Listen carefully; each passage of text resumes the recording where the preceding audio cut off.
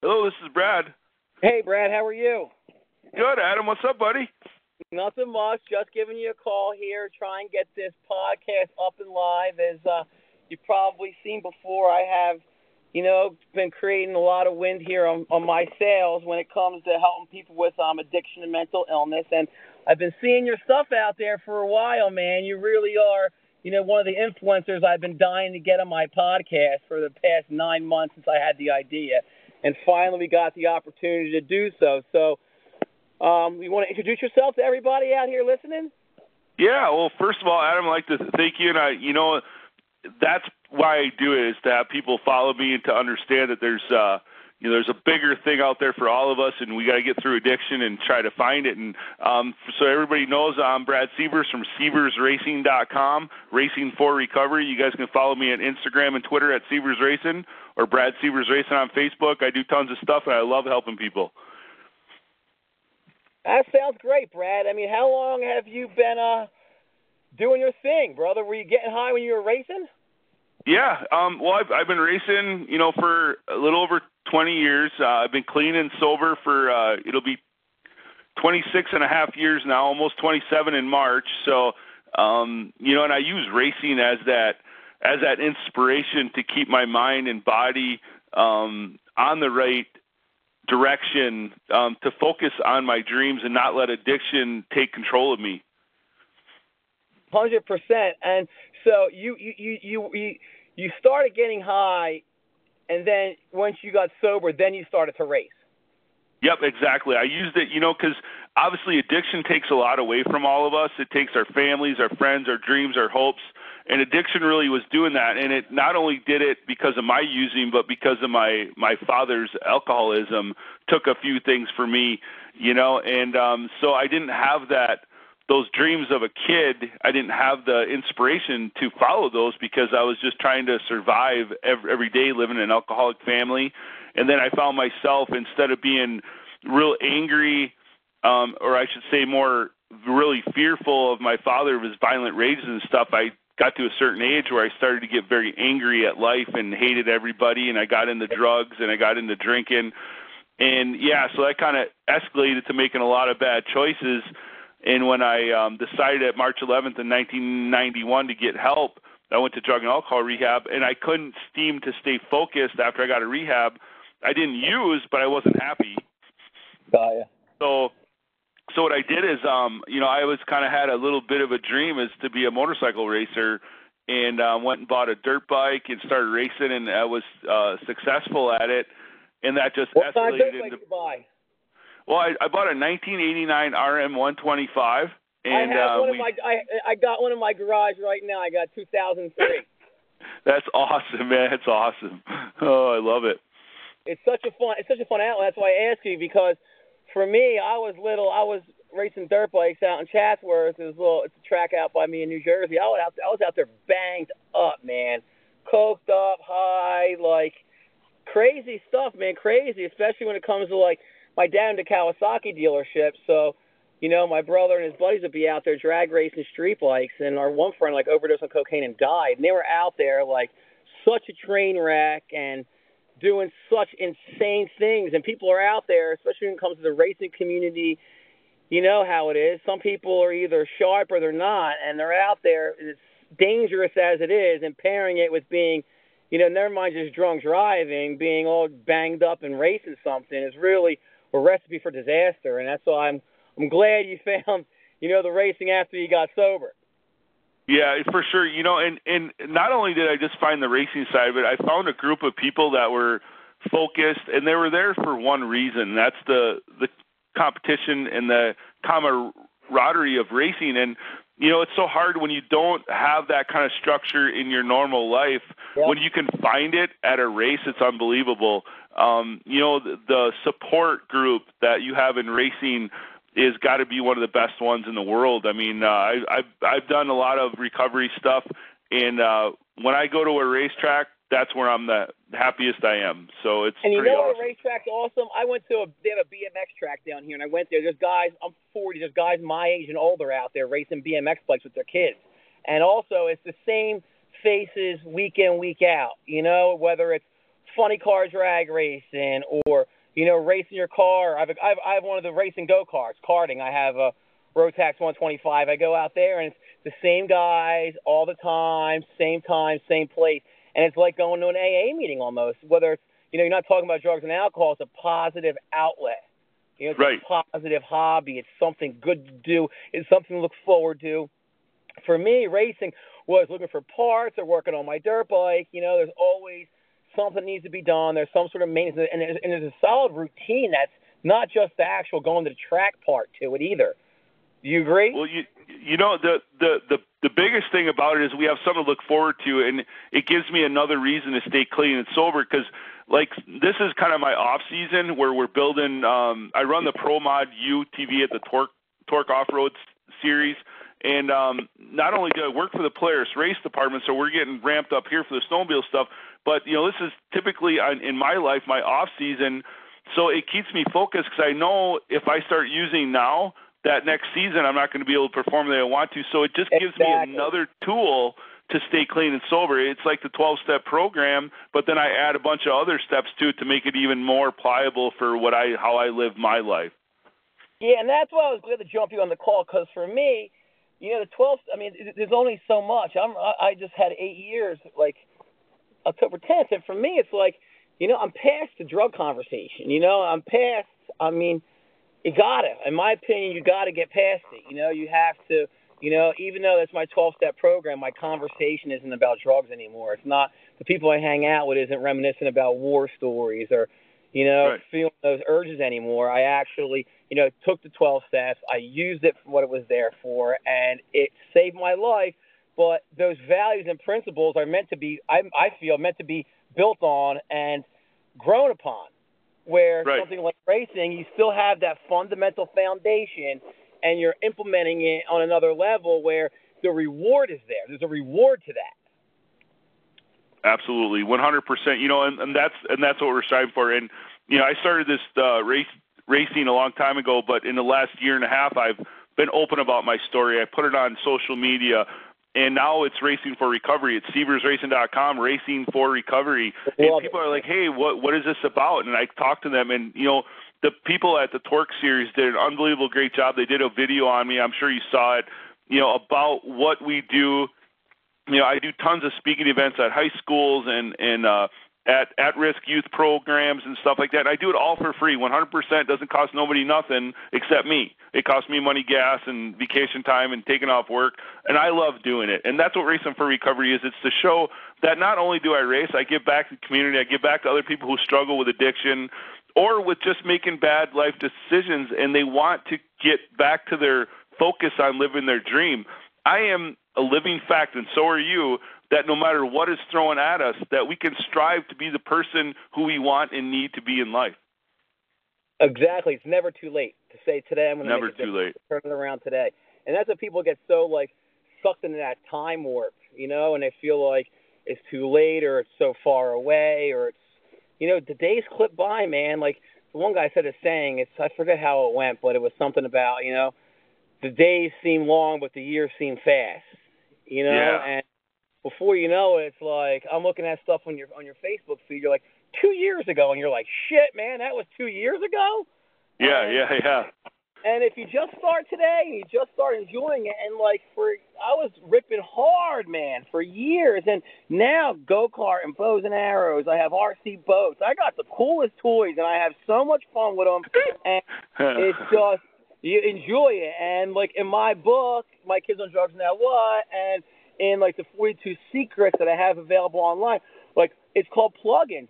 And you got to have things in your life outside of your work and your routine that's additional for you. Call them hobbies, call them a passion, call it, whatever you want to, but whether it's racing or shopping or sewing clothes or, collecting God knows what, Yep, you got to find that. You gotta find that drive. Yeah, you gotta find that drive that makes you want to be better at whatever you're doing, whether it's a hobby, a passion, or you're doing it professionally. Especially being an addict, we're wired a little bit different than other people. Typically, when addicts put their mind to something, it does become an addiction again. But it's it's a healthy addiction. Racing is a healthy addiction.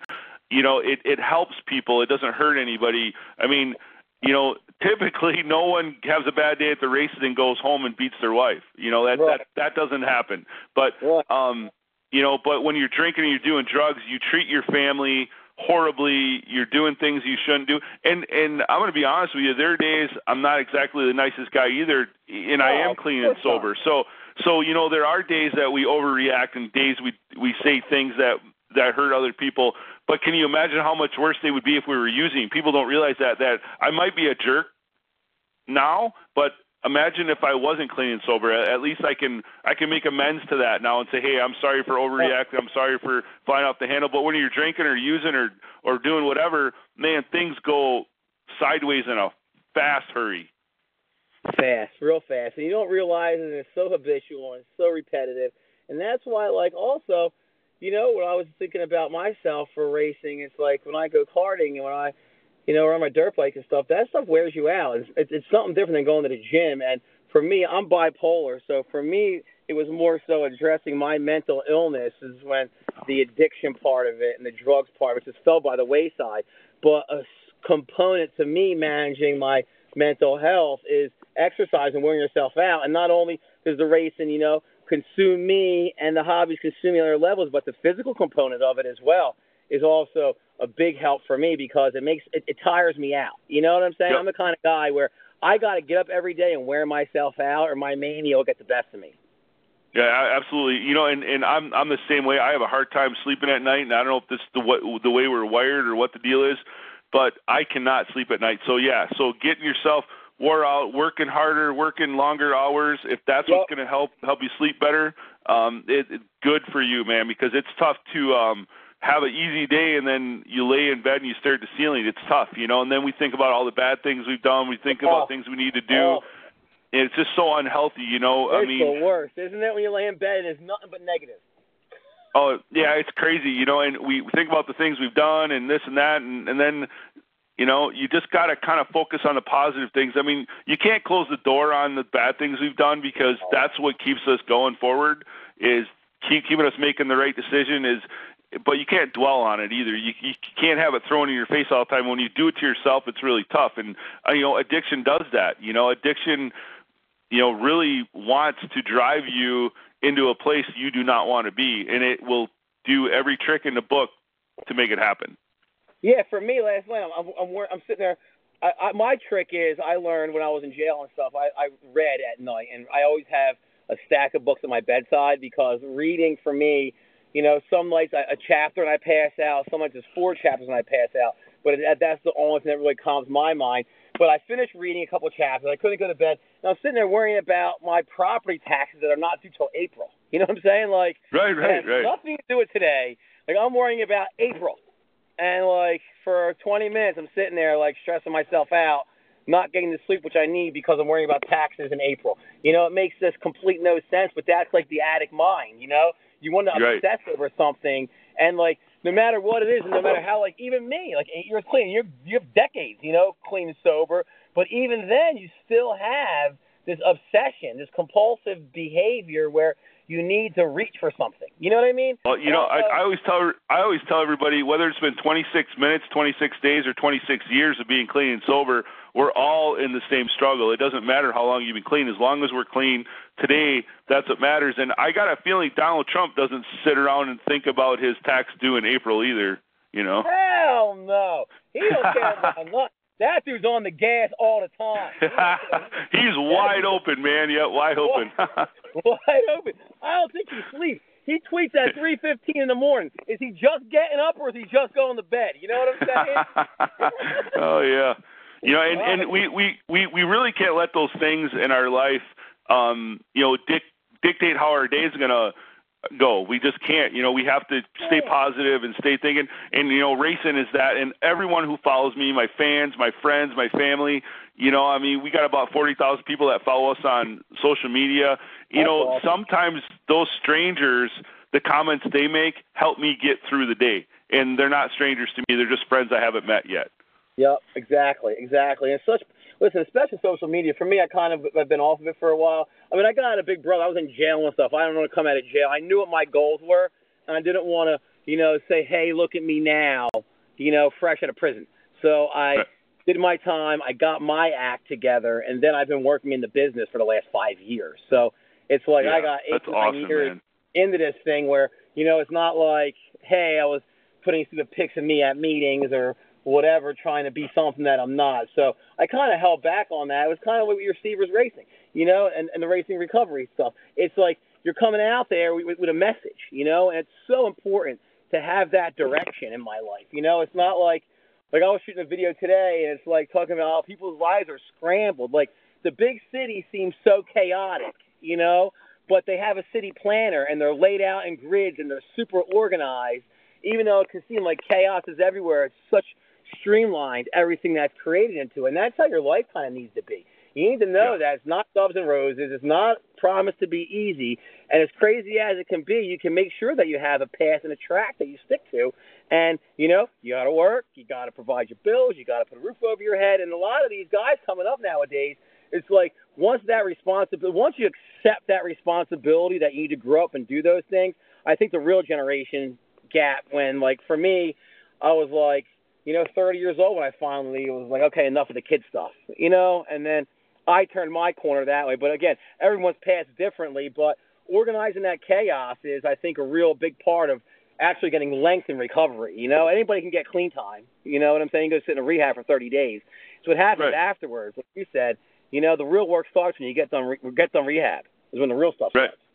Yeah, and it's tough, and I give anybody credit who goes to rehab, who makes that choice to go, because they're reaching out, whether they get out and they struggle with it or they relapse here and there. I don't want those people to give up because they went for a reason. They made that first step, and we have a recovery meth addict who is living with us still, and it's been like 140, 150 days for her clean and sober, and that's all she needed to do is make that step. And everybody's like, oh, you guys are doing such a great job. I'm like, I ain't really doing nothing. I'm just giving her a place to go. She is the one who made the choice to come and stay with us because she wanted to make her life different, and that's the biggest step right there. Yeah, you can't. What do they say? You can't leave. You can leave them the water, but you can't make them drink. Right. And then and that's true. And it's like you're setting her up for success. Like my book, like so many parents think rehab's a miracle cure. I'm going to spend $30,000 for 30 days in treatment, and they're going to come home and be fine. Like the shit doesn't start until they get home, Mom. You know what I mean? Like that's when recovery, in my opinion, starts. The rest of it is just learning, and it's like actually going to practice your trade. You know what I mean? Right. Like Yep. Like going to, the tools. You're in school. You ain't working yet until you're done school. Yeah. That's for sure. And, what I tell people, because, I try to I bring a lot of people who have addiction issues to my shop. They work on my race team here and there. And I just tell them, you guys, this giant toolbox here is what 26 years of being clean and sober looks like. This little handheld one that you have is the one that you're starting out with today. I says, the more tools you can put in your toolbox, the more successful you're going to be, whether it's counting to 10 when you get mad at something, or reading a book or whatever. There's all tools that we all need, and we all need different tools because none of us are doing the same job. So whatever tools you need to stay clean and sober is what you need to put in that toolbox, and racing and the people in racing is what helps me stay clean and sober and to help other people every single day. Right, and like I'm saying, it's funny. You got to learn the cliches. You got to know the sayings. You got to go through it once. There's no shortcuts to it. I don't think. Like I went, like I'll say it a million times, when I went to AA, like picking my sponsor, I found the guy with the nicest car in the parking lot, who had the most money, had 25 years clean time, and had his. That's what I wanted. You kind of jump in the back pocket of people who have what you want, and you learn like that's the blueprint in life. Like it's already there, and the same thing in recovery. But you need to be open and willing to understanding and doing it. If you're not like, okay, I'm going to sponge this stuff in, and I'm going to learn all I can, and then hell or high water, I'm going to put it into practice until it becomes easy, and then it becomes second nature, and it becomes routine. Right. Like for you and I, Sam, you ain't got to repeat certain stuff all the time because you do it automatically. Like I get mad, I automatically try and count to 10. It doesn't become, I need to count to 10. You just start doing it because it's repetition after.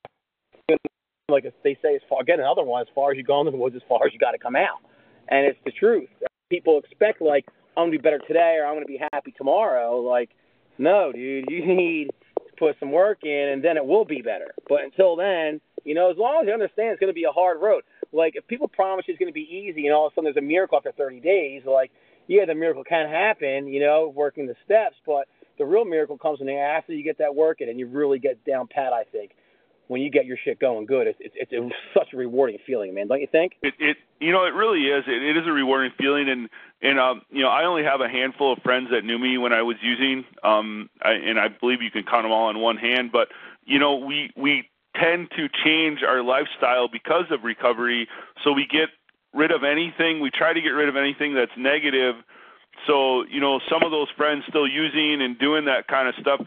You still want to try to be their friend, but you got to stay clear because you don't want them to drag you down with it. And I think that's the biggest thing is recovery is a life-changing decision, in so many aspects. Not only you're getting your brain and body, used to being clean and sober, and it's so weird to think with a clear head, that. Right. People are scared of that. They're scared to think with a clear head. Yeah, and hey, there are times it bothers me. It's crazy. If people think I go through the day and not thinking about using or having a bad day at work or at home and not, I think about it. I think about it all the time. I think about how easy it would be for me just to do it under the table and have nobody know about it. But want to know something? I would know about it. And I worked way too hard to get to where I'm at. And I have too many people following me who look up to me in recovery world to do that to them. I don't want to show them any of that. I want them to be positive and know that because of them following me every day and commenting and liking my stuff, that gives me 40,000 more reasons to stay clean and sober today.